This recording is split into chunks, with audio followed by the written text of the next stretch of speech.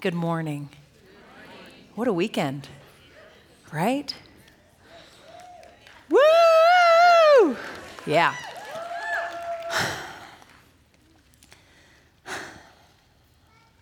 We're going to pray, and we're going to pray in a very unique way. We're going to do what's called an examine.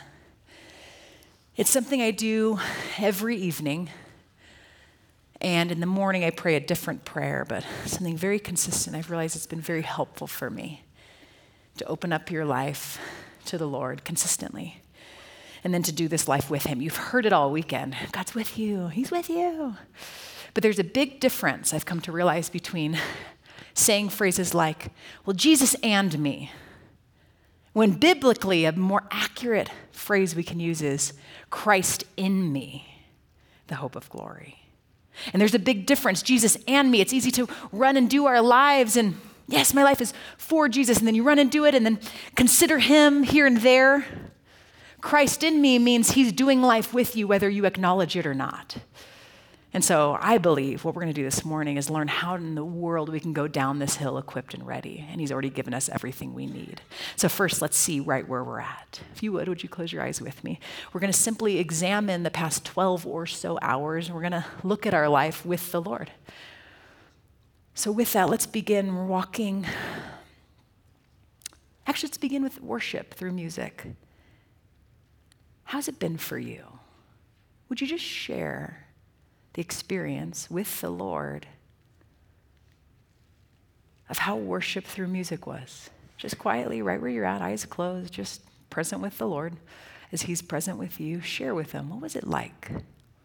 Did you have expectations of yourself or of the Lord, or were you a little distracted or at peace? Just share with Him what worship through music was like.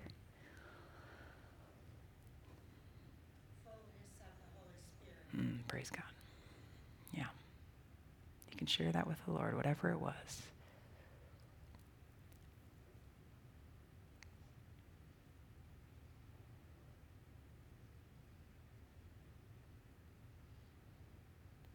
And let's go back a little bit in time.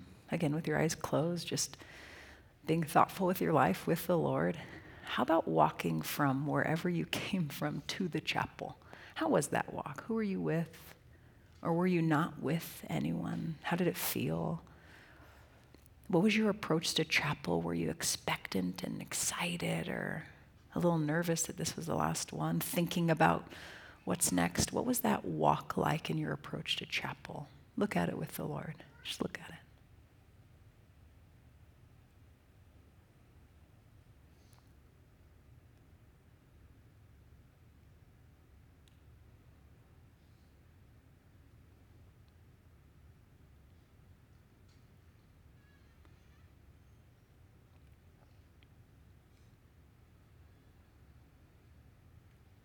And breakfast.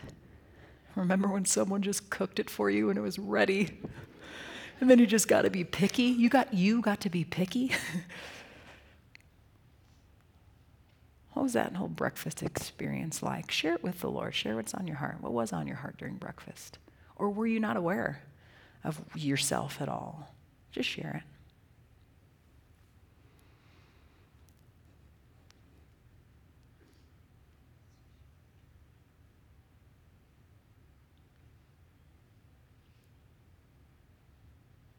And waking up. Was it an alarm? Was it a roommate? What was it? Was it abrupt? Were you excited for the day? For a lot of us, it's a very new rhythm, not having access to a cell phone that goes on the internet. What was that like for you? Just open your heart up to the Lord. What was that like? Share it with Him. Be there again.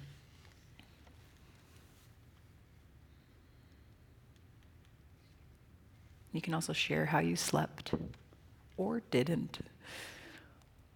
He was with you. He knows.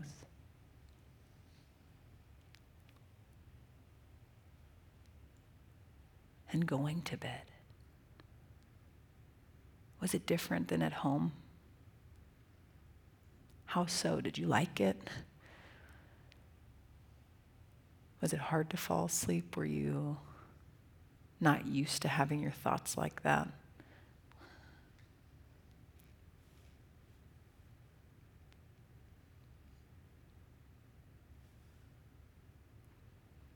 I thank you, Lord, for being with us, whether or not we were aware of you. For those of us that have given our life to you, thank you for being in us, going through that. We were not going through that alone, and you're doing something with all of it. So we thank you, and we ask that you would give us eyes to see what you're up to in our life and precisely what to do next. We pray, and all God's children said, amen. Let me give you some context to the book of Acts, chapter 2. The context is essential. See, where we've been all weekend is in the Old Testament. Old Testament is before Jesus comes, fully God, fully man, to live on this earth. So we've looked at the stories, really the origins, Genesis. And then you get to the New Testament. New Testament begins with Matthew, Mark, Luke, and John. There's 4 guys who give an eyewitness account to the life of Jesus. Mark's was actually more probably Peter's, but either way, it's people that saw the life of Jesus, Matthew, Mark, Luke, and John. The next chapter, if you will, in the story is a book called and if you didn't know that, one day you will, and this is good news. In fact, I'm going to give you a second chance. Watch this. Matthew, Mark, Luke, and John gave an eyewitness account to the life of Jesus, his life, death, resurrection. Actually, didn't all of them address the resurrection. That actually starts in Acts. But after Matthew, Mark, Luke, and John, you get to the next chapter, if you will, of the story, and that is the book of Acts. Nice job. So, Acts is the beginning of the church. That's what happened after Jesus ascends into heaven to sit at the right hand of God. In fact, the author Luke, who was a doctor, so he gives a lot of details. If you're wondering where to start, John's always a good idea. It's really creative. He's beautiful, poetic, talks a lot about who Jesus is. Luke is a doctor, so he's really all about a lot of those details, and he wants to make sure it's precise. And I love that a doctor writes the book of Acts. A guy that's all factual writes the book of Acts, addressing the Holy Spirit. Isn't that kind of nice? Right, so you got Luke writing the book of Acts. And in Acts chapter 1, verse 1, he writes this. In my former book, which is referring to the book of, you're tracking. Yes. So Luke writes, in the book of Acts, he writes, Luke that is, in my former book, the book of, yes, I wrote about all that Jesus began to do and to say until the day he was taken up to heaven. So what he's saying in that is the intro to the book of Acts. He's saying, my last book was what Jesus began to do. Thus assuming this book, the book of Acts, is what Jesus is continuing to do. Right? Right? Good. Acts chapter 1, he ascends into heaven, Jesus that is, to sit at the right hand of God, which is where he's at today. Which is a little confusing when it says, this book is what Jesus is up to. See ya. Right? I mean, Matthew 28, a lot of the Gospels end with this great commission. And I love, there's only 2 greats referenced in the Bible, 2 greats. There's the great commandment and the great commission. They're great. And they're hard, and they're also impossible without what he equips us with. First great, love the Lord your God with all your heart, with all your soul, with all your strength. Oh, and love your neighbor as yourself. You can actually boil it down to that. It can be that simple. That might just be all the Lord's calling you to. And if he's calling you to that, you can trust that it's him because it's found in his word. The second grade is these commissions. And basically, they're very similar to Matthew's version or remembrance of what Jesus said, where he's like, get out of here, go, make disciples. Basically, go follow my lead. Make disciples, go. Make disciples of all nations, baptizing them in the name of the Father and the Son and the Holy Spirit, teaching them to obey everything I have commanded you. And surely I am with you always. That's the end of Matthew. Remember, 4 guys give an eyewitness account to the life of Jesus. At the end of Matthew, he says, and surely I'm with you always. The next chapter would be written and recorded in the book of Acts. The reason I have to address it is because it could be confusing. Matthew 28, I'm with you always. Acts chapter 1, see ya. Confusing? It would be, except we have Acts chapter 2. Acts chapter 2. And that's where we're going to be studying. We're actually going to get through the whole thing, so we should probably get started. But before I do that, one more little tidbit. If the Holy Spirit comes in Acts chapter 2, which he does, God sends his Spirit to dwell within. See, Jesus walked among, yet he promised to be with us always. And the only way he could be with us always, see, fully God, fully man, he only walked with 12. But he says, I'm with all who believe. So the only way is for him to ascend, to also descend, to dwell within those who believe, so those could scatter and he could fulfill his promise. And he could even say something crazy like this to those men back then, and the same truth is still true for us today. My former book was what Jesus began. This book is what Jesus continues to do, except this time what Jesus is continuing to do, he's continuing to do through the Holy Spirit dwelling in you, which means, ladies, as you leave this hill, what you do matters. Because what you do is what Jesus is doing. Do you want to answer the question, what is God up to in my household? Good question. What are you up to in your household? That's what Jesus is up to in his household. Just this morning, I read this really cool thing on Instagram. A friend of mine was thinking, if I only knew I had one day left to live, what would I do? Jesus knew he had one day left to live. You know what he did? Washed some feet, which gives me hope because I'm still cleaning some diapers. And he just washed some feet. Don't ever think it's mundane. Don't ever think it's simple. Because what you're doing is precisely what he is doing. He's wiping the filth off a rear end of someone who can't wipe it off in the same way that Christ himself wipes off our filth, the filth that we can't wipe off ourselves. Do you see how significant every single thing we do is if we give it unto the Lord and do it unto the Lord? What you're doing, ladies, does matter. How you drive matters. How you look at the checker, outer, what's their name? Grocer? Her. Cashier, yeah. It matters. Have you noticed it really matters when you look at them? Have you noticed that? What you do matters. Why? Because what you're doing is precisely what Jesus is doing by the power of his Spirit through you. What you do, that's really all you need to hear. Let's just go. No, we're going to see how to go, and here's how. Acts chapter 2 says this. When the day of Pentecost came, now notice this. We refer to Acts chapter 2 as Pentecost, but it says Pentecost. Pentecost was already famous. Pentecost was 50 days, 50 days after I forgot, Passover. It was one of the 3 Jewish pilgrimages. 3 times a year, the Jews would head over to Jerusalem, so there's a crowd. When that day came, they were all together in one place. Suddenly, a sound like the blowing of a violent wind came from heaven and filled the whole house where they were sitting. They saw what seemed to be tongues of fire that separated and came to rest on each of them.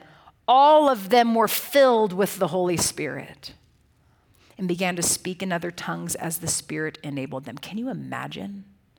Why were they there in the first place? They were in Jerusalem because of Pentecost, but they were in that one place because Jesus told them to go there. In fact, one chapter earlier, Jesus says this, don't leave Jerusalem, but wait for the gift my Father promised. It's a gift. And gifts, by the way, are very undeserved.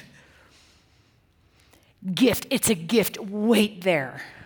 And then he even goes on to describe a little bit more, and he gives the outline to the entire book of Acts. In Acts chapter 1, verse 8, he says this, but you will receive power when the Holy Spirit's the gift. You will receive power when the Holy Spirit comes upon you, and you will be my witnesses in Jerusalem and in all Judea and Samaria and to the ends of the earth. And that becomes the outline for the rest of the book. And I love that it says, you will be my witnesses. It doesn't say you will do witnessing. Do you see the difference? When the Holy Spirit comes, when he dwells within you, guess what? You are a witness. Before you do any witnessing, how you're living your life is witnessing to those around you. And by the way, some of you are going, yeah, I'm ready to share with people. Give me the microphone. I'm here to say you don't need the microphone. You have your life. That's the microphone. You will be my witnesses. And then they waited well. If you're in a season of waiting, which I would say that I am in a season of waiting, I found some wisdom on how to wait well from these guys who received word from Jesus when he said, wait here, trust me. Do not do what I've called you to do without how I've equipped you for it. Here's how they waited. This is for someone in this room, this is just a little verse for you. Do you want to know how to wait well? Here's how. Chapter 1, verse 14. They all joined together constantly in prayer. Thank you for every single woman in here who said that they've prayed for me. Some of you have told me, thank you. Matters. So, the Holy Spirit comes, and he comes with all of this Old Testament imagery. You have wind and you have fire, and if you have read the Old Testament, they knew power and presence is coming. Verse 5, now there we're staying in Jerusalem, God-fearing Jews from every nation. So everyone's there. Why? Pentecost. They're there gathered. When they heard this sound, a crowd came together in bewilderment because each one heard their own language being spoken. Utterly amazed, they asked, aren't all these who are speaking Galileans? In other words, aren't these guys really ordinary? In chapter 4 in the book of Acts, they say they're unschooled, ordinary men, and you could just tell they had been with Jesus. And I love that. You know what they're not saying? Aren't these guys talented? No. They're going, aren't these guys Galileans? Aren't these guys the ones who are speaking all of the really complex languages of every single people group that happen to be here? Aren't they really ordinary? See, they even go on to ask, and look at the way that they're described. They see these guys knew the Holy Spirit was coming, they just didn't know how. And look at the crowd's response. We can see how radical this moment is. Verse 7, utterly amazed. Verse 6, when the crowd heard this, they were in bewilderment. Verse 12, amazed and perplexed. And then they asked this question, what does this mean? Something radical was happening. This is the crowd's question. What does this mean? They ask that question because what they saw could not be explained by talent.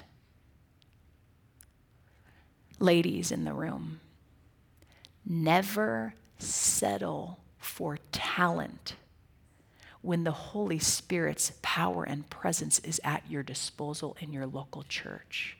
I fear far too many of us with this wonderful thing called YouTube and all these really talented people sharing really talented and powerful messages, and they are great and they can really inspire, but I'll tell you, it's nothing in comparison to the power of the Holy Spirit. So just don't settle or just search out talent. Search for God's presence in his people. And we'll go on to describe what that'll look like. It might be a little different than you think. Here's what I've realized about the book of Acts, chapter 2. Churches tend to either focus on the first 7 verses or the last 5. Every church has its bend. The church I go to would probably bend a little more to the end of the chapter on the doing. And some churches are like spirit-filled. And I'm here to say it's all of it. Yes and amen. I think we all have something to learn from each other, no matter which church bend you go to. I think for a long time I felt very strapped to talk about the Holy Spirit because I was nervous. Yet the Holy Spirit came to unify us, not to divide us. So let's talk about his power. Let's talk about his presence. And let's talk about what he does instead of being scared of what he doesn't do. Yes, church? Beautiful. So they ask, what does this mean? And I love this question. Verse 13, it's in the Bible. Some, however, made fun of them and said, they have had too much wine. Then, verse 14, Peter stood up with the 11, raised his voice and addressed the crowd. Fellow Jews and all of you who live in Jerusalem, AKA everyone, let me explain this to you. Mind you, this is the first sermon we have after Jesus' ascension and the power of the Holy Spirit. The very first sermon, and dare I say, one of the most effective sermons. Here's how it begins. Listen to me, let me explain it to you. Verse 15, here's his intro. These people are not drunk. As you suppose, here's his reasoning. It's only 9 a.m. Some people are like, that's not a good explanation. I love it. He's like, they're not drunk. But you can almost imagine why people would think that. These people full of the Holy Spirit, here's what they look like. They look really free. Do you look free? You can.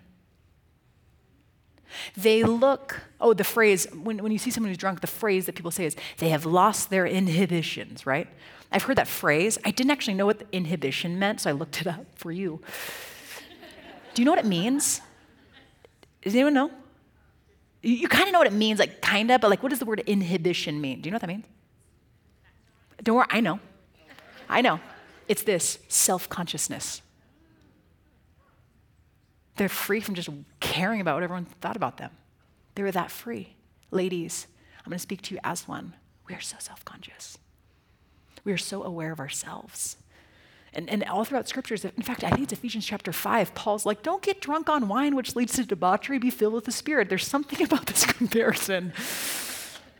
There's some similarities. There's just this freedom. I'm not thinking the same, but there is a radical difference that you have to hear, especially those of you who that is your struggle. Here's the radical difference. Being drunk makes you less aware of reality. Being filled with the Spirit makes you fully aware of reality in ways you couldn't even imagine. And he makes you so aware of what matters. It's kind of like when those crazy things happen in your life and suddenly the things that matter just don't anymore, like the little things. And the really essential things, the life, death, purpose in life, those things matter. It's that type of perspective. And that's what his filling does. And so Peter stands up and he addresses the crowd. He goes, so we're not drunk. And they're like, really? He's like, let me explain. And he goes back to the Old Testament. The prophet Joel, and this is what he quotes from the book of Joel. It says this, verse 17, in the last days, God says, I will pour out my spirit on all people. In other words, what was prophesied by Joel, Peter's exclaiming, is happening right now. It's in your midst. Verse 21, Joel said this as well, and everyone who calls on the name of the Lord will be saved. Everyone in this room, if you have called upon the name of the Lord, you will be saved. How? Good. Then Peter explains, verse 22, fellow Israelites, listen to this.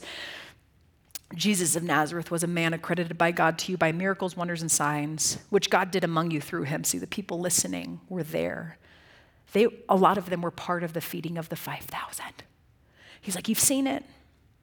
As you yourselves know, verse 23, this man, Jesus, was handed over to you by God's deliberate plan and foreknowledge, and you, this is a hard word, with the help of wicked men, put him to death by nailing him to a cross. It's like he's saying, yes, God has a plan. God knew the plan. God sent his son. No one put Jesus on a cross. He went there willingly. But the reason he went there willingly was because of our sin. We can't ever forget that. And they put him to death by nailing to a cross. Here it is, verse 24, but God, there it is, every time. But God raised him from the dead, freeing him from the agony of death because it was impossible for death to keep its hold on him. See, Jesus died the death we deserve to give us life eternal with him, and we will never deserve it or earn it, but it has already been given to you through Christ, and Christ now dwells within by his Spirit. His life is in you. Your life is hidden in him, which means when God the Father looks at you, he doesn't see your sin. He sees Christ in you. And he is doing the work to make you more like Christ. Our job is simply to open ourselves to the Holy Spirit and what he's up to, because he's doing the work. Romans 8, the Holy Spirit's interceding. He's in there. He knows all your insecurities. He knows all your sinful tendencies. He's in there, and it says he's interceding on your behalf, making you more aware. And then Peter goes on to say, yes, the central crux of our faith, it's all Jesus. It's all about Jesus. It's not about you. It's all about Jesus. And then he quotes two different Psalms and says, it's Jesus' death and resurrection. That's what it's about. One day, and then he prophesies about the future, and he's like, and then everything will be under his feet, a footstool. Jesus is that powerful. Everything will be under him. And he's prophesying, saying, it's all about Jesus. It's all about Jesus. But don't forget, it was your sin that put him there. Verse 36, he does a sum of the sermon when he says this. Therefore, let all Israel be assured of this. God has made this Jesus whom you crucified. Adds that in again. Just never forget the heaviness of our sin. But God has made this Jesus both Lord and Messiah. When the people heard this, you know what it doesn't say? That they were ashamed or downtrodden. No. They were cut to the heart. And they said to Peter and the other apostles, brothers, what shall we do? So we have the second question the crowd asks. The first one is, what does this mean? The second one, what shall we do? Verse 38, Peter replied, and some of you just need to hear this word, and I wonder what the Lord's going to say to you through his word. Here's the response to knowing my sin put him there. Jesus died for me. What's the response? Beautiful. Repent and be baptized. Every one of you. Some of you, that's your next step. All of us, repent. Be baptized. Have you been baptized? Might be a beautiful first step. In the name of Jesus Christ, for the forgiveness of sins, and you will receive the gift of the Holy Spirit. Verse 41, those who accepted his message were baptized, and about 3,000 were added to their number that day. What an effective sermon. Wow. It's like a revival that you're seeing, right? The revival that 4 guys got on their knees 75 years ago praying for revival. Let me tell you though, the revival in Acts chapter 2 did not begin when 3,000 people came to faith. Revival began when the people that were already there were transformed by the Holy Spirit. That's when it began. Ladies, Revival in your city will not take place when thousands more are added to your church. Revival takes place when you, who are already here, are open to the transformational power of the Holy Spirit within you. And then you stand, and then you stand up right where you're at. That's what Peter did. He stood up. And that's really significant because remember, Peter's the one that doesn't always stand up, but sometimes he does. And sometimes he says the wrong thing. People describe Peter as one with a foot-shaped mouth. That's Peter. He just kind of like does things. There's like these weird scriptures about Peter, and he's so relatable. Like the moment like he's in the boat and he gets really excited, and then it says he puts on his coat and then he jumps in the water. You're like, what? Or like he's on the Mount of Transfiguration and Jesus is there and he's glowing, and Moses and Elijah, and it's this really amazing moment. He's like, should I build a tent? We can just be here forever. And then maybe some of you are here, you're like, can we just build a tent at Hume Lake and just be here forever? No, Hume Lake exists for Sunday morning. Get out of here. Here's why. We can't stay here because the plan is not just for here. It's for you to go there. Because Matthew said, go, but before you go, wait. Everything I've asked you, everything I've commissioned you to go, I've equipped you for, everything. And it's not just in your own power. I love these weekends, we've addressed some really personal things. Control, comparison. I don't want to admit how much I compare. But I want to tell you, we're wrapping up this weekend like this. Don't just try to fix those things on your own. Because you've tried, right? I'm sure you too have walked into a church service that they talk on prayer. Have you gone to a message where they give a message on prayer and you're like, I am totally going to pray more. And then you try in your own effort, right? And like day one, you're like, I'm up early. Day two, you're like, it just skipped. You didn't even think about anything. And then day three, you're like, I missed day two, but you forget even on day three to keep praying. Have you noticed your will can only carry you so far? You don't have to do it alone. And that's why Jesus himself was like, wait here before you go. And I love Sunday morning because I'm going like this. Hey, church, wait right here. Allow the Lord to continue to cut open your heart. Let's look at it together. And as we do that, he is full of grace. He is full of transformational power. In fact, the main character of Acts chapter 2 is not the crowd. The main character of Acts chapter 2 is not Peter. The main character of your life is not you either. The main character is Jesus and what he wants to do in us and through us. Repent and be baptized. Those accepted were 3,000. 3,000 were not just added to their number that day. 3,000 were transformed. How do we know? Verse 42. Here's what a transformed church looks like. They devoted themselves to the apostles' teaching and to fellowship. They became devoted to the breaking of bread and to prayer. Ladies, I think a lot of us, just some of you, this is all you need to know. Maybe your first step is inviting people into your home, even though it won't be perfectly clean. I'm not sure why she said that, but I don't know if I want to go into her home, but just kidding. Amen. Amen. You have to invite people into the mess because guess what? A perfectly pristine home is not that relatable. Okay. They devoted themselves to the teaching and to fellowship, to the breaking of bread and to prayer. Everyone was filled with awe at the many wonders and signs performed by the apostles. All the believers were together and had everything in common. They sold property and possessions to give to anyone who had a need. Every day they continued to meet together in the temple courts. They broke bread in their homes and ate together with glad and sincere hearts, praising God and enjoying the favor of all the people. And the Lord did the work. He added to their number daily those who were being saved. I couldn't start the message in verses 42 to 47 because I fear that if we ended with this charge to go do all of these things, that we could very well fail. And here's what I want to tell you. Yes, go do all of those things. And when you fail, let the Holy Spirit bring you back to the cross. God wants to use your success and your failure. He wants to use your will and your weakness.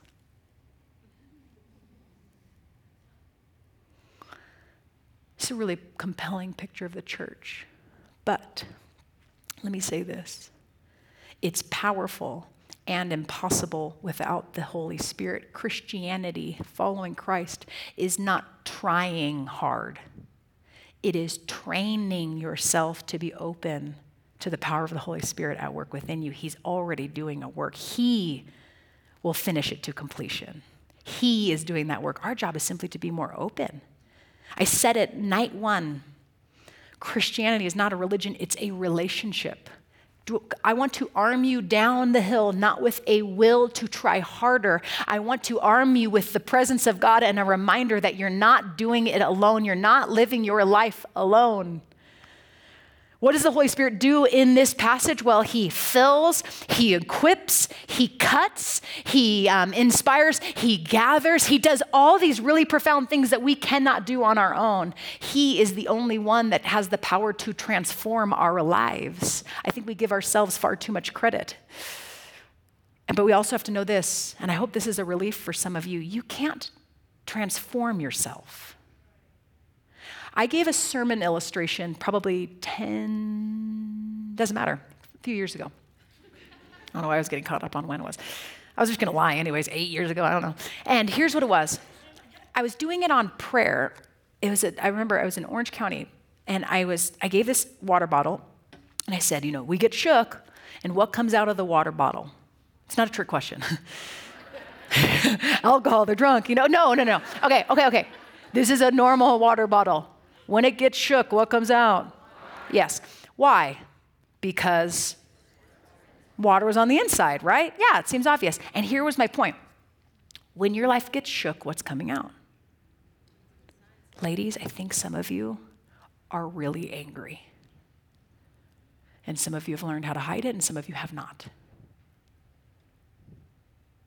And this is it's a good word. Like, what's actually coming out of your life? In the past 12 hours, is it different than what's normal at home? But when your life gets shook, what comes out? Now, here's the difference of where I've come from 8 years ago and 3 months and 242 days ago when I gave this sermon. Here's what's changed. Then I would say this. Anger, stop being angry. Control, stop controlling. Comparison, stop comparing. Here's the difference because of Acts chapter 2 and what the Lord's just doing in my life. He's going, yes, your life has been shook. Whether it's what you're personally going through, whether it's the world, yes, your life has been shook, but here's the difference. I believe God wants to look at what's coming out with you. He knew it was in there. And what if he's even allowing it to come out? To go, I want you to see it, but I want you to see it. And he doesn't do it to shame you. He's doing it to go, my nickname is the helper. I'm here to help you. Because what it is it's wrecking you inside. Ladies, we need to also stop apologizing for ugly cries. Because guess where it came from? It was ugly on the inside. And so the uglier, when it comes out, be grateful the uglier it gets. Because it's no longer in there, and he's bringing it out, and he wants to do something. So I wonder, what is coming out of your life? And I wonder if we can ask those precise questions that the crowd asked, but we can ask them in a prayer because that's what he's compelled us to do, and it's this. God, what does this mean? So let's say it's anger. God, what does this mean?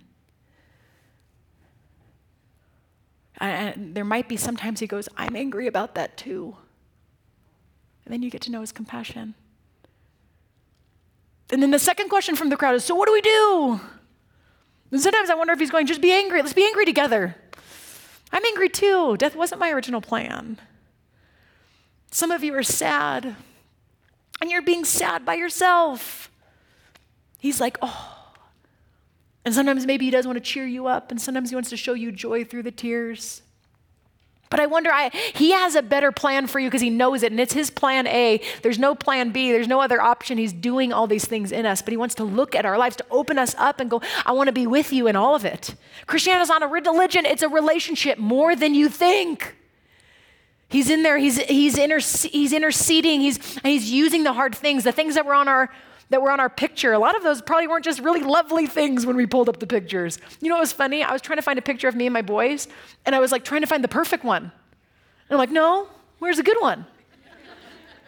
And there's one where like one was smiling and one wasn't. I'm like, no, there has to be one where we're all smiling. Let me go to Instagram because that's the highlight reel, right? Let me find the one. And he's like, I want to use all of it. I want to use the hard. I want to use your struggle. I want to use your success. I want to use your failure. I want to do all of life with you. Do we realize what dwells within? And the reason I say all of this is because It doesn't just talk about the power of the Holy Spirit. We get to see it on display in the life of Peter. Peter stands up. Keep in mind, just 50 days prior, a little girl by a fire, as Jesus is on his way to the cross, walks up to Peter and goes, "Aren't you with him?" No. Another person, "Aren't you with him?" Peter denies Christ yet again, a third time denies Christ. And I thought about, do I share in this moment, do I share the Jesus' restoration, which was beautiful? Yes, that's where it begins. If Jesus has not restored you completely, he wants intimacy with you and he wants to take over your life and then begin that work in you. That is where it begins, is that relationship with Jesus. But I do love that Peter, the one who didn't stand in front of a single fire with a young lady, is now standing in front of a crowd and saying, "Let me explain this to you. I believe in Jesus." What a transformation. As I was thinking about Peter, I thought about him walking on water. Personally, I thought about him walking on water, which is a surprising one. And the story surprises me. It's kind of like the Matthew 28. I'm with you always. See ya. That surprises me. Another one is the walking on water bit. Because remember, he's like, he sees Jesus walking on water. He's like, "Call me out." Jesus is like, "Okay, come out." And he's like, "Okay." And so he comes out. And then he's walking on water. Just take a second. Don't forget the miracles, that what's happening. Some of you are like, "I know, because he walked on water." He walked on water. Okay, so he's walking on water. Here's what you would think the story goes. He's walking on water, and then he's like, but you know what he does? Surprising. He's walking on water, and then he starts to sink. Wouldn't you think that the faith would grow?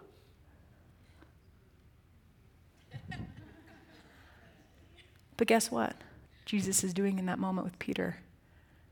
"I'm going to teach you how to get your eyes on me. I'm going to let you see yourself.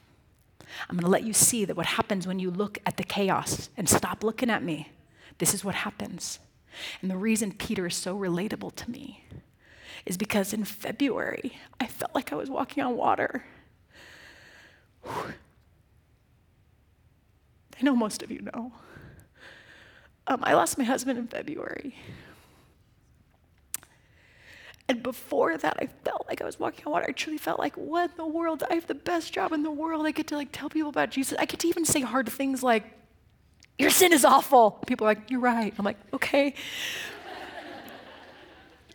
I got to do these crazy things, and I felt like I was walking on water.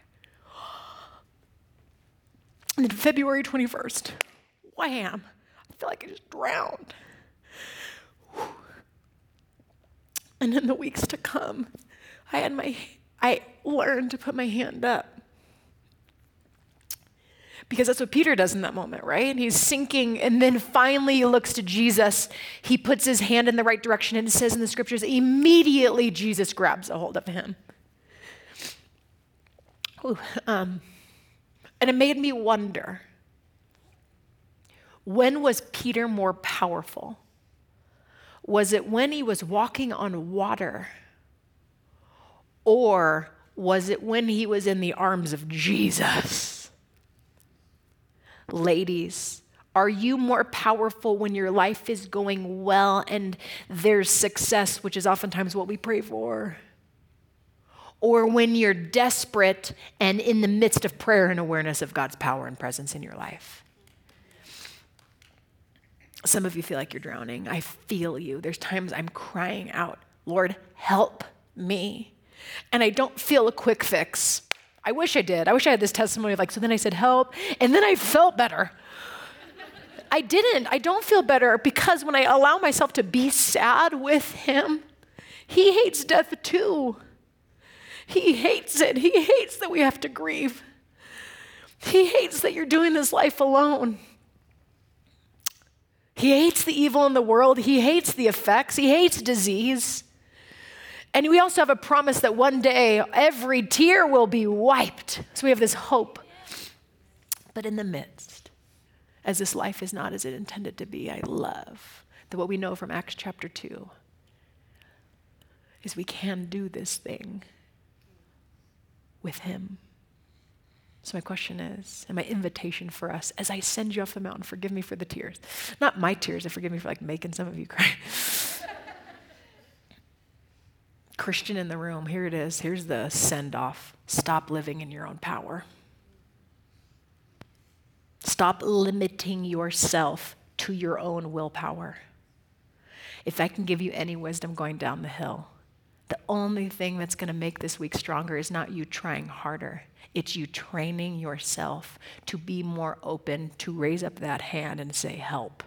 Because immediately he will look at your life with you and you will move together stronger. And it won't be by your right hand, it will be by his. And for those of you who have never given your faith to Jesus, I trust there are still some. I'm here to tell you Peter's words when he says this. What do we do? Repent and be baptized. Repent simply means to turn from the ways you've been living, for the purpose you've been living for. Turn and be baptized. Every one of you in the name of Jesus Christ for the forgiveness of your sins, and you will receive the gift of the Holy Spirit. And let him do what only he can. So here's what I'm going to have us do in response this morning. I want us to think about our lives. If you would, you can close your eyes again. If you haven't noticed, we're giving the Spirit some time to speak. I figured if we're going to talk about him, it'd be silly for me to keep talking. When he's real and he's alive and he's active, sharper than a two-edged sword. Through the word of God, he does this. Through his power and presence, he does this. So here's what I would love us to do, very simply, is allow him to open up your life. Cut the heart, if you will. Open up your heart. And if you would, work with him. What is your life? If you could put maybe the past 12 hours or maybe the past season, what is one word that you would use to describe your life? We're going to do something with that word. But let's take a moment. As I invite the band back out, let's just take a moment. What one word?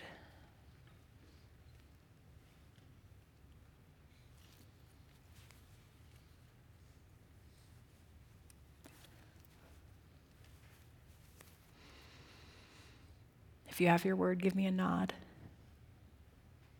Some of you are nodding off. Okay. You just need rest, so go ahead. Do you have your word? If not, I want you to linger a little longer until I see every nod. I don't want anyone to count themselves out from this moment. Do we have our words? Beautiful. Then in a prayer to the Lord, I want us to ask the Lord these two questions, the same questions the crowd asked. Peter got to answer them. I believe the Holy Spirit wants to answer them. Here's the first one. Lord, what does this mean? What does this word mean? So take a moment. Ask the Lord. Give him your word. He already knows it. And what does it mean? Take a second.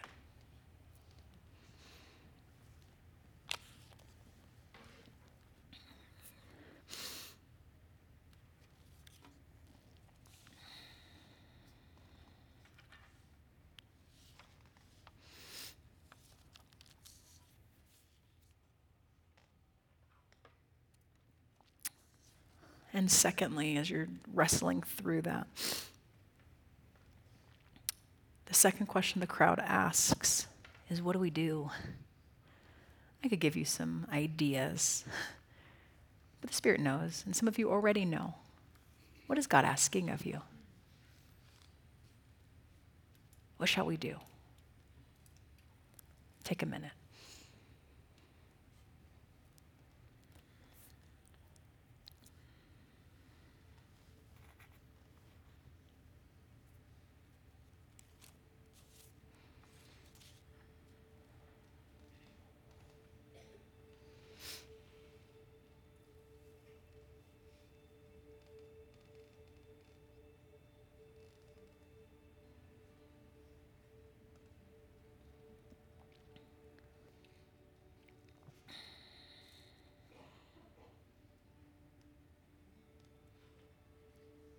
What he has called you to is what he has equipped you for, ladies.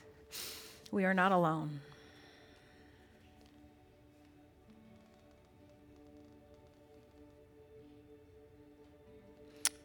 Heavenly Father, I pray for ladies right now where they're at.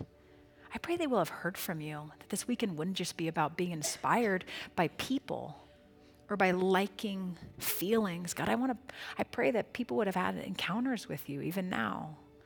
Would you use conversations driving down the mountain, Lord? Would we see that you're truly wanting us to hear from you and then to respond? God, some of us are just full of failure. I thank you for your cross. Would it be more powerful? Thank you that we cannot out-sin your cross. So I thank you for forgiveness. If some of us are in a season of gratitude, Lord, we just give you thanks. If that word we came up with was a sweet word, God, thank you. Thank you.